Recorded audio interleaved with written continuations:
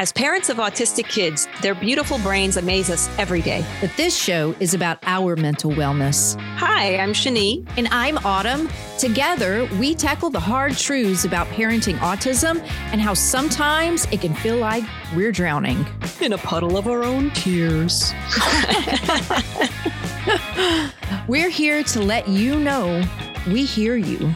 We see you. And you can thrive underwater.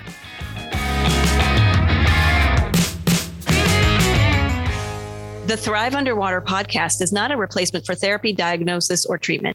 If you're having a mental health emergency, please contact 911 or go to your nearest emergency room. If you're struggling with your mental health, please reach out to your local provider in your area. Hey, just wanted to let you know that we do use colorful language. You have been warned. If you enjoy our podcast and want to support our work, visit our website at thriveunderwater.com, where you will find more information about our show and a link to our Patreon. A no-cost way to support our show is to subscribe, rate, and share this program with others. You can follow us on Facebook or Instagram at Thrive Underwater and on our Facebook group at Thrive Underwater Community. Thank you and enjoy the show. Okay, so listeners, we do have a little bit of a trigger warning for our episode. Shani, you want to take it away? There are some moments where Steve mentions, as he's describing his story, some child abuse, spiritual abuse, and deconstruction. And we just wanted you to be aware. So if you need to take care of yourself while you're listening or not listen, that is perfectly fine. Absolutely. So on to our show. What is up, Shani? Hey, Autumn, and welcome everybody to the show. Yeah, we're interviewing my husband today. Not dangerous at all, right? But, before we get started, I just want to give a shout out to our European, and Australian and Canadian listeners. Oh, my God. Oh, my goodness. We are worldwide, baby. How amazing is that? When we started this, I was like, man, this Southern accent definitely comes with a lot of stereotypes. Nobody outside of Alabama is going to listen to us, but here we are. Oh, no. I mean, I knew that we'd be able to exceed the borders of Alabama, but I'm still surprised, right? I know. It's so great. Yay. Thank you all for listening so much. We appreciate it. Back to interviewing my hubs. So yes. And, actually, I'm looking forward to getting the male perspective on the show. This will be great. Yeah, actually, one of the things that hits me is that culturally, at least in America, men generally don't speak about how they're feeling about things. Mm-hmm. Right. Yeah, at least that's the case. It seems to be here in the U.S. Yeah. So I hope we gain some insight. Yeah. And let me just give a little disclaimer here before we continue that even though I'm a therapist, this is not a therapy session. Steve and Autumn are friends. And so this is sort of a kind of a fact-finding mission to gain insight into the lives of the male parent experience, Steve's experience. So I'm really excited to do this. Yeah. And anything that Steve or you are not comfortable sharing, we can always, say, I'd prefer not to answer that or anything like that. I want to be really sensitive to that. Yeah, I appreciate that. But I am editing the podcast. So True. I will cut that mess out. Yeah. Okay. A little bit about my husband. He and I were married in 2005. Our son was born 4 years later, after many years trying to conceive. As far as work goes, Steve spent most of his career as a haberdasher, which, if you don't know what that is, it's a men's custom clothier. And now he is a sleep and mattress expert. And he's very, very good at his job. Interesting note, he did spend time as a preacher and teacher within the Christian faith. His spiritual journey, it's been an interesting one for sure. And much of this journey was shaped by our son and his disabilities. I don't know if he'll talk some about that, but I'll say that this was a real turning point for both of our spiritual journeys. And it was a hard time in our marriage. But our son's 12 now. And we've built a really strong family through a lot of mental health challenges, financial challenges, and just the day-to-day hurdles that every parent of an autistic child goes through. And I talk a lot about my experience on the podcast, but now it's time for my husband to speak his. And I'm more than a little curious and a whole lot fearful about this interview. Well, it's okay. It'll be okay. I'm here with you too. And like you said, whatever doesn't sound so good, you can cut it out. Yep, cut it out. But no, I'm sure that this will give a lot of great insights and information for the people out there listening, because I feel like there are going to be a lot of people who can really relate to this. So I think so too. Yeah. Okay. Welcome to Thrive, Steve. I'm glad to be here. Yeah, you're actually, I appreciate the fact that you're so supportive of this effort that Shania and I are doing. Thanks, babe. Yeah, that's great. Well, what y'all are doing is so important because, I wish I had this resource when Asher was first diagnosed, and having a roadmap to get through this would have been great, because so often we were just kind of wandering around in the desert. Yeah. Same. That's true. So yeah, thanks, Steve. Yeah. Thanks, babe. All right. So we're going to start out with your childhood, because you have quite the interesting history and childhood. So I'll let you start wherever you want to start with that. I had an unusual childhood, I would say. It had a lot of great things. We had a great extended family and things of that nature. But both of my parents were mentally ill and undiagnosed. And so that caused a lot of dysfunction, times of hunger, times of just moving around from place to place, times of being homeless. Wow. It was strange. Can I just ask you what that was like for you as a kid? Yeah, it was difficult. First of all, I had a speech impediment. I guess I should lay that out. And so the first 5 years of school was, going through speech therapy and things like that. And so I had a difficulty communicating, and it was difficult we were going from city to city, and it was difficult meeting new people with a speech impediment. Yeah. And so I eventually got to the point where I didn't, and I'm still this way to some extent, my relationships with people were very superficial. Yeah. And what was it like with it sounds like it was pretty chaotic with your parents' struggles and moving around a lot. Do you remember how you felt as a child, what that was like for you? Or were you just sort of in survival mode, or what do you remember? I think survival mode might be the best way to describe it. How am I going to get through this new adventure, wherever that new adventure was? How am I going to fit in? How am I? I felt really isolated, I guess is the word. And then that became a habit of, not wanting friends, because eventually I'm going to have to leave them anyway. Yeah. How many times was it that you moved? Before what age? 22 times before the age of 14. Oh my goodness. Wow. Yeah. I'm curious how you think that impacted you. You said even today it can be somewhat difficult socially.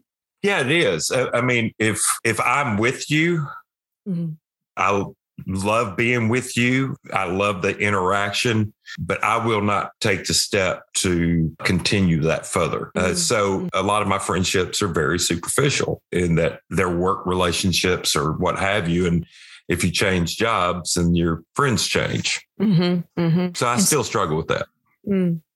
I did want to talk about too, you did have like a really good grandparent situation with your father's parents. Yeah. And so you had a really good relationship there, and you actually spent time living with grandparents along the way, am I mistaken?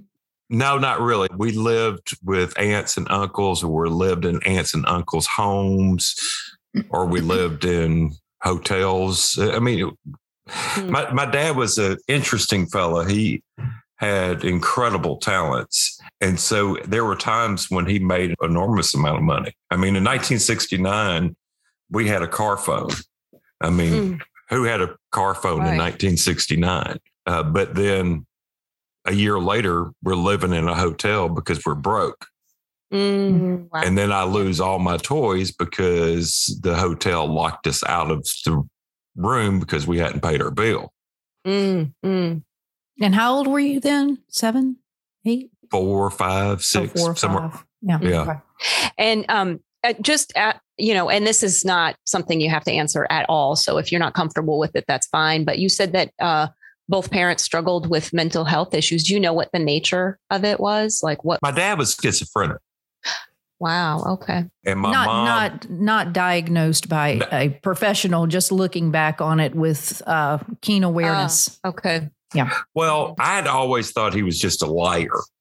But then the more I spent time with him, the more I realized he actually believes what he's saying. Oh, okay. Yeah. Like one time he almost died because he got shot 27 times in the back by the gold cartel because they were after him. And well, where are the bullet holes? You know? Right. Wow. When I eventually confronted him on it, he just completely abandoned himself from my life for the most part. Wow. Yeah. How old were you when that happened? When that happened, I was 25 or so. 26. But that wasn't the first time he had kind of abandoned you. Oh, no. He abandoned us when I was in first grade. So I was 7, 6 or 7. Yeah. So that was a big struggle. Yeah. Yeah. And then he abandoned us again when I was 14. So he'd kind of come in and out. Yeah. When he left when I was 14, he never came back. Yeah. Steve, if you are comfortable, maybe talking a little bit about your mom and what she was like during those times, how she responded to your dad leaving, and if there was any sort of also any like how they dealt with you at that time, if they dealt with you at all, so to speak. When my dad left, I didn't see him for 3 years. I talked to him on the phone a couple times. It wasn't until in my 20s that I got to spend some time with him. But my mom just obviously didn't take this well. She was not a well-educated woman. And I remember the most defining moment, I guess I would say, with my mother was I was about 14 and she was accusing me of something. I forget what it was, but what she was accusing me of, I wasn't guilty of. And I showed her the proof of it. And I said, now apologize to me. And she said, I won't do it. I said, apologize to me or I will never forgive you and never love you again. And she said, I will not do it. Wow. And so that was kind of the defining moment with our relationship. And we struggled with that until a few months before she died. And I was able to, tell her, listen, I'm sorry. And I love you in the way I can love you. So who did you turn to when you were a kid with all that going on, where there were really, the main adults in your life, your parents were not really there for you? Who did you turn to? Who do you feel like were some stable adult forces in your life that were positive? Well, I turned to church, but the problem was I was seriously depressed and I didn't realize it. And so I went through these stages where I would get my life right.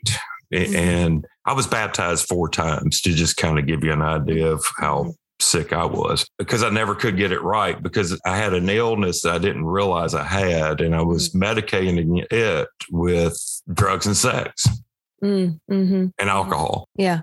Yeah. Right. So some way to cope. But then you would feel guilty about that. And then you would try to medicate with religion. Yeah. So would you say that there weren't a lot of connections to other people that you had?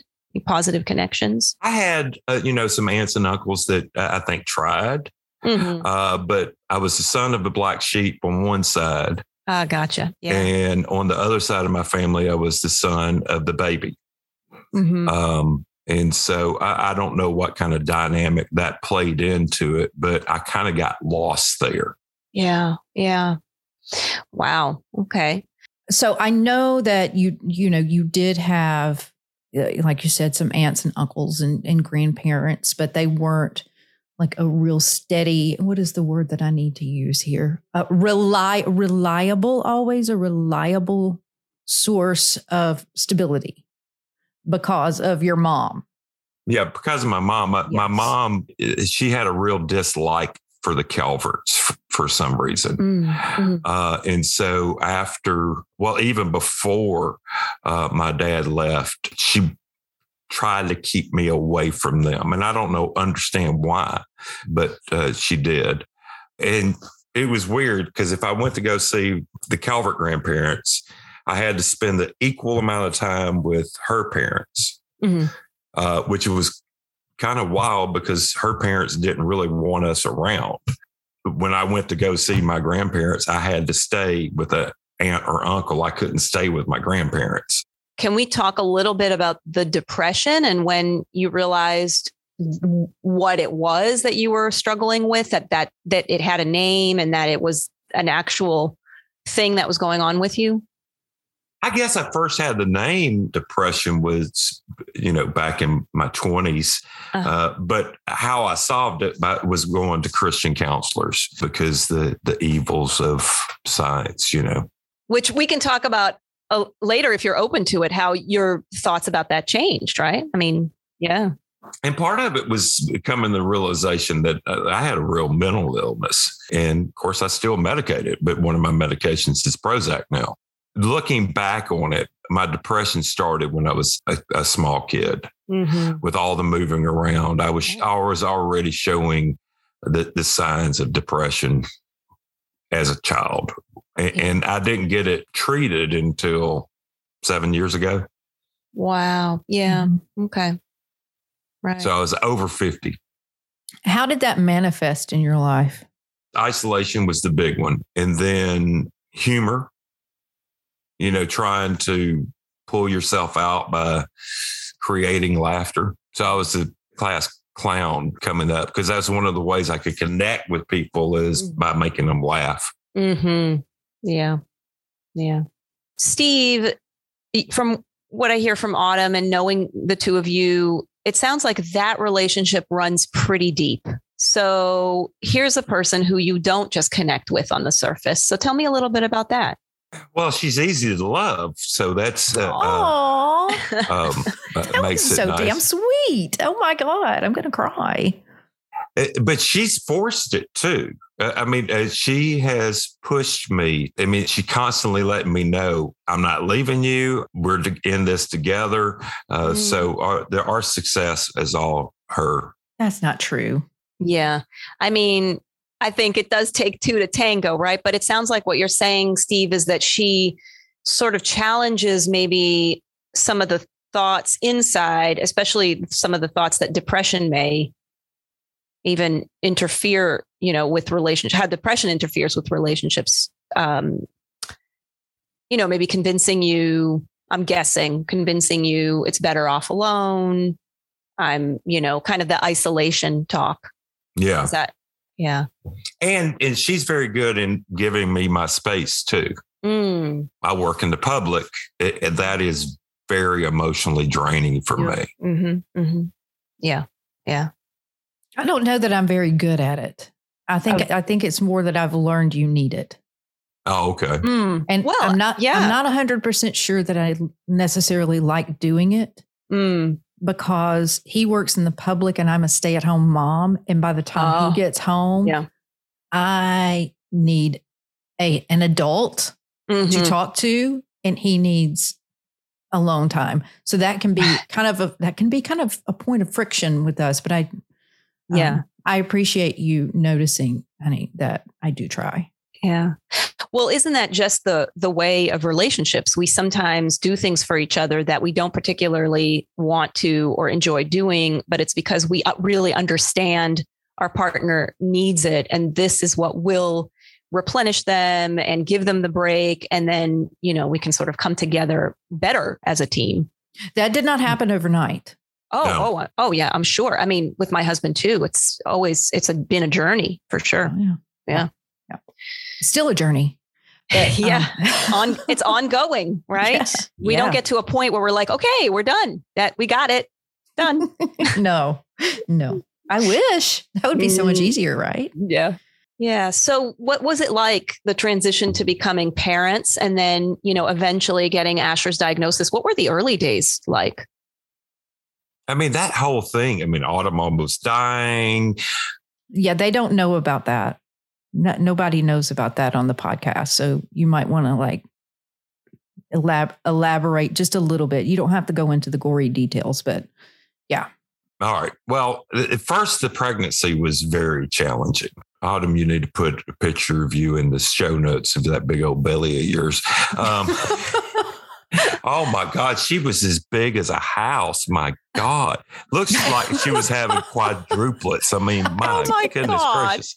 I did. Yeah. It was very, very large belly. Wow. It was big. Yeah. And we had indications that there was a problem very early on. Of course, then he was born, and then Autumn went through the health issues after the birth, having to go back to the hospital.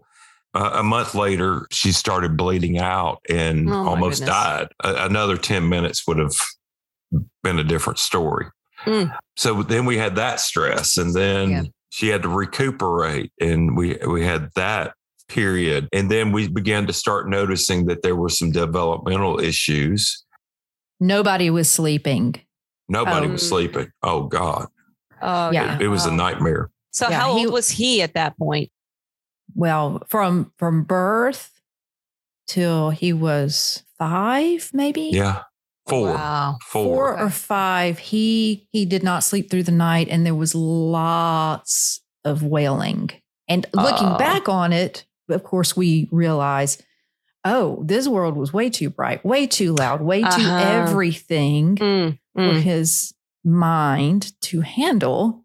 Yeah. But at the time, we were like, we just need sleep. Right. Oh, God.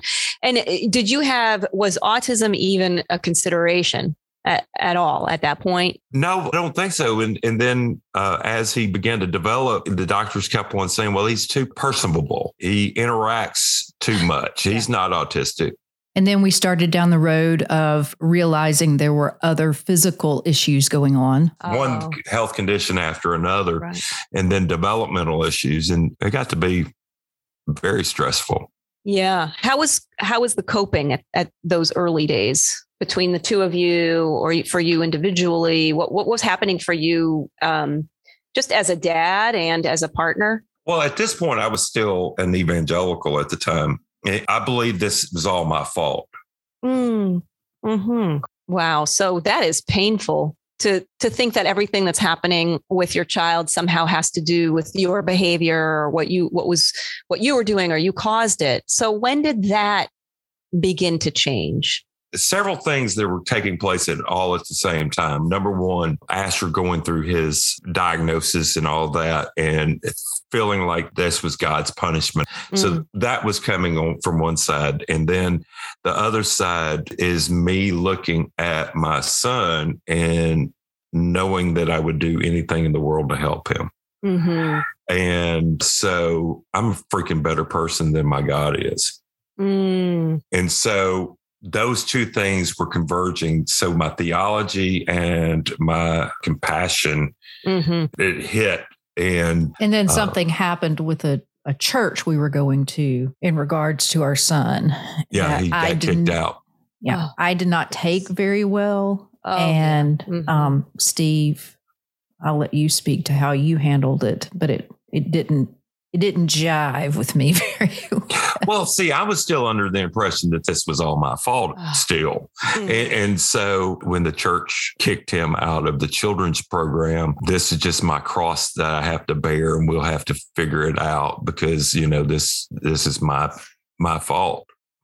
That was very trying because Autumn was much more mature about it than I was. I'm not sure that I was very mature. I would say that I was. I was had ready righteous anger. It was just anger.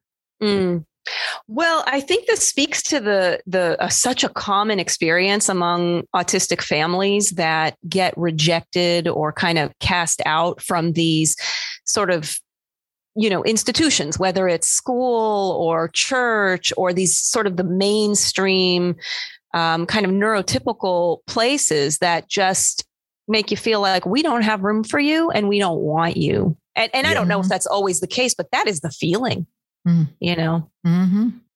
I'm going to be speaking for all mothers now, and that is not a good place to speak from, but I'm just going to say it. I think that from a mother's perspective, when my child is rejected for me, that is a rejection of me and my husband and my child. And I don't know, it just clicks a button inside my soul that I'm not really exactly sure what it is. But it threw our marriage into a tizzy for quite a while, for months. Well, I was still supporting the church, and she was rightfully mad. I was in the wrong.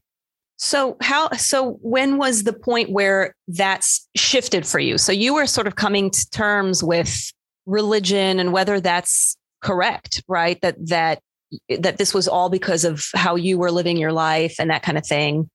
So when did that start to fall away for you? In 2016, I remember it well, in August, I made a determination to live as an atheist for 1 year.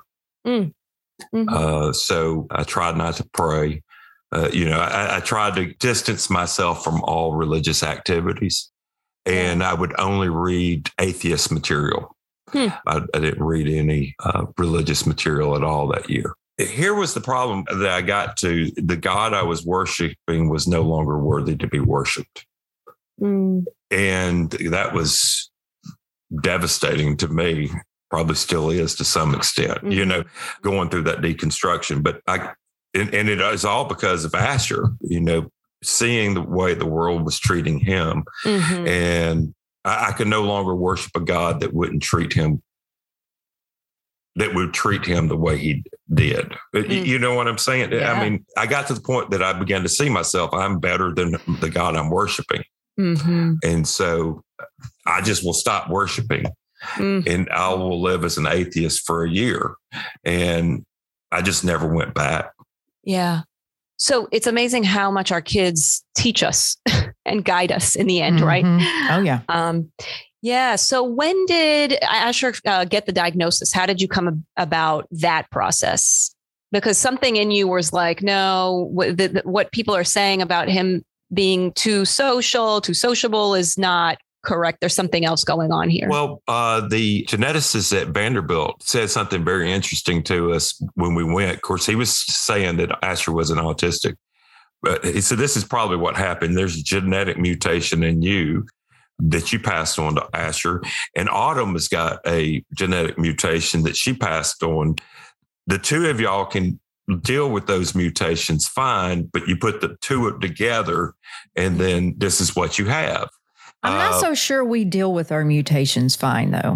Well, that's what I'm beginning to realize is no, I did not deal well with. So this is so interesting because, there's different theories and different schools of thought around whether it's genetic, whether it's a combination of different things, whether it's just a different neurotype, like a difference in neurotype. And Autumn and I often talk about neurodivergencies and whether we recognize those in ourselves and all that. So is that what you're saying? Like, do you think that did he sort of force your hand, so to speak, in reflecting about your own neurotype? Oh, yeah, he really did, because that got me thinking, okay, now this makes sense to me. He didn't do it. I did it. Okay, you did it. I remember the day. Now you were standing at the kitchen counter. Now, it could have been happening in your mind. Now, let's be fair, though. If Asher wasn't around.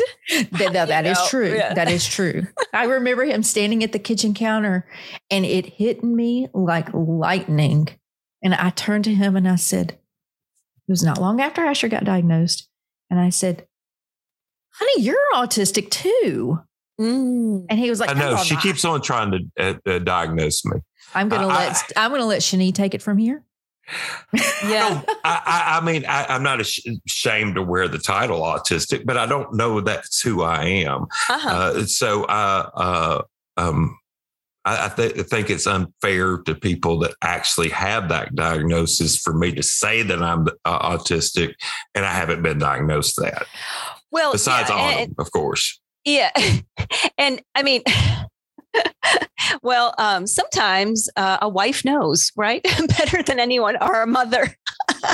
but all kidding aside, it's not uncommon, it seems, for parents to start recognizing themselves in their children. Yeah. And it's a process. And I think also, given what you've shared with us about your childhood and your past, about, relationship struggles and things like that, with autism, it's not just relational struggles or issues that are, some of the diagnostic criteria. There are other things, but if you identify with a lot of those criteria, sometimes a self-diagnosis is valid. I think that's okay. Mm-hmm. But I've taken a test online and it says I'm probably autistic. But there again, I've taken tests online and it's told me that I'm a cow. I mean, yeah. I mean, I also, I do think we have two things going on culturally where, and again, this might be a whole other podcast, but there's definitely this like TikTok movement about people deciding that they're autistic based off of one or two things that they relate to. And then there's the more, there's also the more serious route where it's, for some people, they start to identify certain behaviors or traits that they have, and some things all of a sudden really make sense. It's like, yeah, go ahead. I have a real struggle in crowds. I'm socially inept. I just don't know what to do. Mm-hmm. So the social aspect, I do relate to what some autistic people experience. I mean, there's a lot of, if you're, there's a lot of information out there. There's a lot of good resources out there that are more, let's say, valid than like the cow type test, right?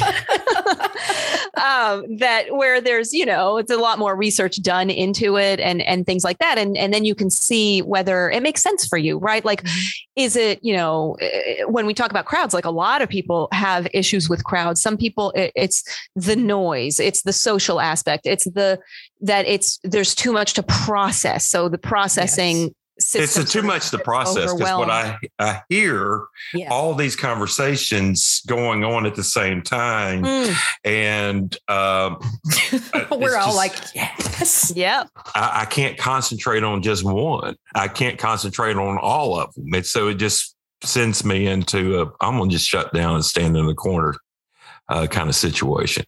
Yeah. Mm-hmm. Though I liked preaching because I was in front of the crowd. Okay. This is exactly the same. I have the same thing. Shani and I have talked about this. We're both very socially awkward. I mean, we went to the ball field the other day, and the next time we talked, I was like, I am so sorry. I was so weird yesterday. Yeah. And I was like, no, I was weird. I was like, what do I do with myself now? I am going to smile and not try to say words. Yeah. But no, I think, it's funny because it's like different parts of the brain are active when you're doing something like performing or preaching, or, there's like the structure to it, and which can feel very comforting and containing, right? Oh, yeah. I know what I'm supposed to do next, right? That kind of thing. But I have a question. This might be sort of like a full circle question. I wonder, we're taking a little bit of a different route here, but Steve, maybe you could speak a little bit to how do you think being raised the way you were, all the things that you went through, affected your parenting?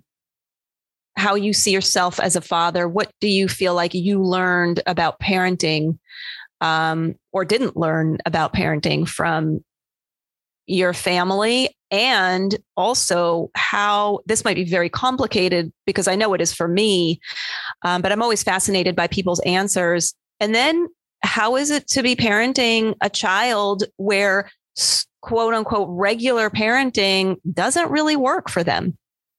Oh, no, it's very difficult. I'm seeing behaviors in Asher that I had, and how my dad handled it is just beat the shit out of me. And then guess what? I miraculously stopped doing those behaviors. But that's not somewhere I want to go with my child. Right. Okay. Gotcha. Yeah. So you would behave in a certain way. He would beat you. You would stop that, whatever you were doing. So destructive behavior. Okay. I mean, just give you an example that is real life. I mean, because Asher breaks things by looking at them. I don't understand. Same. I mean, we have the same in my house. Yeah, go ahead. But I used to take my toys apart because I wanted to see how they worked. Yeah. And then I couldn't get them back together because I broke them in the process of taking them apart. Mm-hmm. And how my dad stopped me from doing that was beating me. I mean, so I understand Asher's behavior of destroying things because I did that too. How I was able to get out of it is the beatings. I don't want to go there with my child. Oh, yeah. No. So that makes it difficult. Right. And I remind him often about that. You're lucky that you're not, my dad wasn't your dad. Oh, my God. Yeah. Yeah. Well, and, I mean, I think in some ways, we still struggle with that very old school way of parenting. We hear that all the time. And I'm sure you did too. Like, well, he needs spanking. You just need to, get him to stop. You show him who's boss, right? Mm-hmm. And that just does not work for our kids. I don't think it works really for any kid because that's abuse. Honestly. Right. Yeah. And, I mean, you shouldn't have gone through that and no child should, right? There are better ways to get a child to stop doing something destructive. But let me just go back to also, there's this level of acceptance that we get to with our kids. Like my son does the same thing. He takes his toys apart. He takes not just toys apart. He takes machines, whatever he could get his hands on, and then can't get them back together. But at this point, I think that's a wonderful. That's how you learn about your world, right? Like, how does this thing work? And so it's sort of about getting to a level of acceptance and then guiding them, right? I mean, safety, making sure that they know that some things can't be touched and that kind of thing. But yeah, I do set limits. Limits are good. They're okay. I mean, I'm not saying acceptance doesn't mean, let me be really clear. A lot of people sometimes think that, because we parent differently, that means we're super permissive and we allow everything. No, that is not true. I mean, if he grabs one of my daughter's toys and I know she's going to be super upset that he's about to break it apart. No, that's a big no. We don't do that. Right. We don't do that to other people's stuff. So yeah, I mean, there are limits and things like that, but better ways than just, smacking a child or beating them. So yeah, I'm actually kind of curious, honey. We're talking about acceptance and you and I have talked about this extensively, but since we're worldwide podcast now, we're just going to let everybody in the world know. Where are you on acceptance? This is my kid. Yeah, this is my kid. This is how my kid is. I love my kid. I think his brain is fantastic. This is the way it works, and it's unique and it's different. Now, I do want to have a little caveat here. If you lined the three of us in our family up with a whole bunch of typical people, we would stand out like a sore thumb. Not one of us is typical. All three of us are strange compared. In quotes, strange. Yeah, strange. Yeah. So not strange to each other. I mean, right. Yeah. Yeah. I don't know. It's a little strange to each other. Yeah, maybe, but that's okay. So where are you on that whole acceptance thing? And there's no wrong answer here. It's a journey. It is what it is. I mean, I don't mean to be flip it and we have to play the cards that were dealt to us. We have no control over the cards that are dealt to us. And so I'm at the point now, there's nothing about Asher that I would, well, there's one or two things that I would change. But besides those one or two things, the breaking things, I wish I could change that. And of course, there's some other things. But I've learned to accept myself. Mm-hmm. That's a huge part of this. Yeah. Yeah. So you actually, I will say this about Steve, from my perspective, sorry, I'm throwing this on you, babe. I have seen for me, the acceptance came early and smoothly, but I was in this 100% of the time. For Steve, it came a lot more slowly and tumultuously. And I'm really, really, really so impressed by his ability to grow as a human being and his willingness to grow as a human being. And that has only made him a better father. So I'm going to be real therapist-y right now. I'm going to ask Steve, what's it like to hear Autumn say that? Oh, that was so therapist-y. I mean, it's nice to hear. I mean, that's one of the things that I want to do. I want to grow as a human being. Mm-hmm. I put a quote up yesterday that I heard on a podcast, and the quote was, if we only have two lives, we start the second one when we realize we only have one. Mm. And I want to live my fullest. And in order to do that, you got to get rid of a lot of crap. Mm-hmm. Mm-hmm. And realize that, fertilizer comes from crap. And so some beautiful things can grow from it, I love that. Yeah. So as a couple, I know we're talking a lot about the journey of becoming a father and what it's like and that kind of thing. What is it, if you want to just, and look, we're being so honest this episode, I'm loving it. So tell us a little bit about what it's been like. How has it affected the marriage, where you guys are at? Because I think this is, again, such a common topic for families like ours, right? Like, what has it done to, or how have you dealt with? Let's do that. There's there's going to be the challenges and the good things too. So how do you think it's affected your relationship?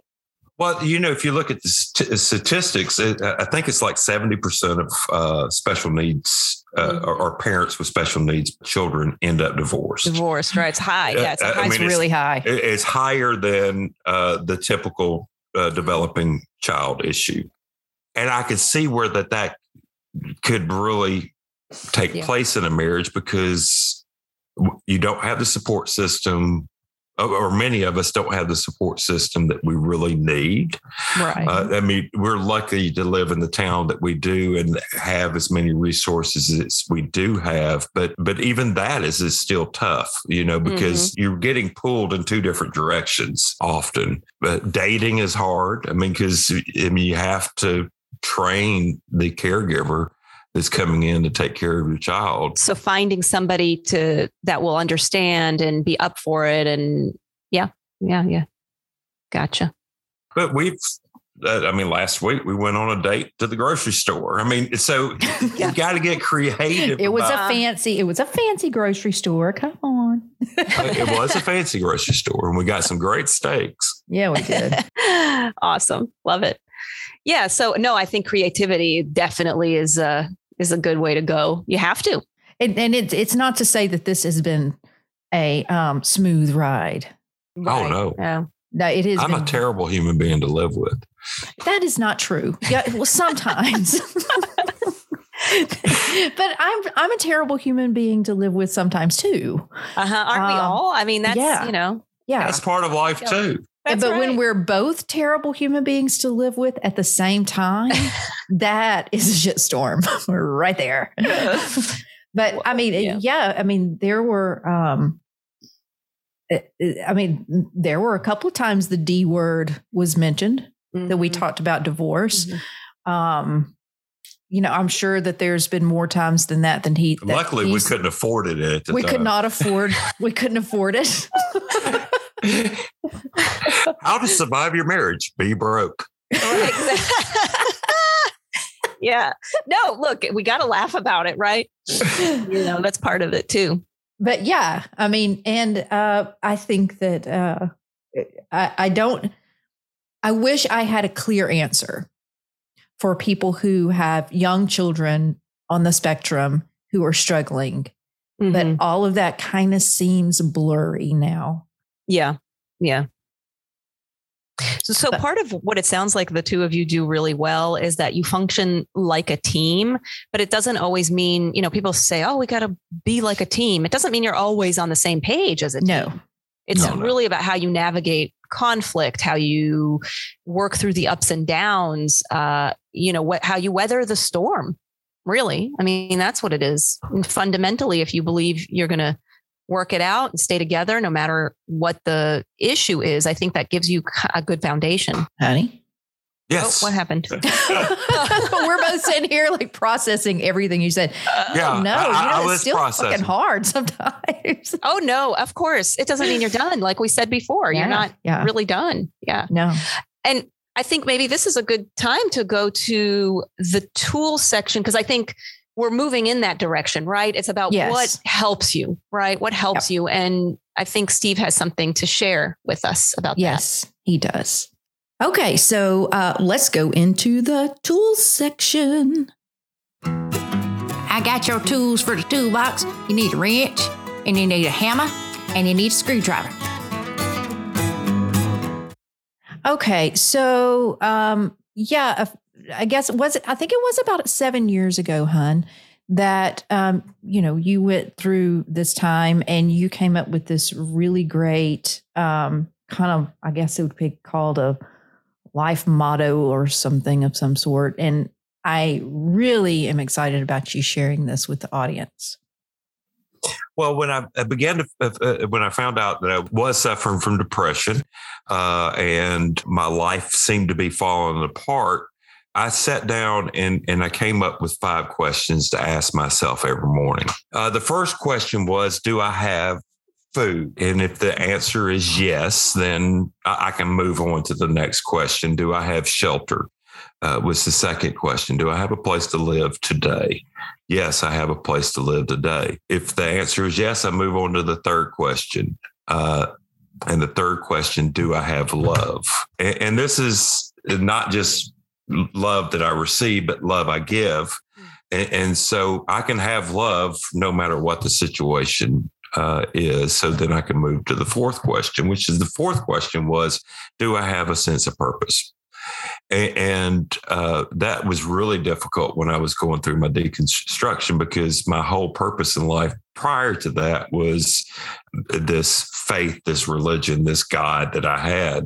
And afterwards, it was, it's kind of hard to find a purpose. But then I thought immediately, yes, I do have a purpose. I have I have Asher. He's my purpose. So my purpose is to help Asher become the best human being he can possibly be.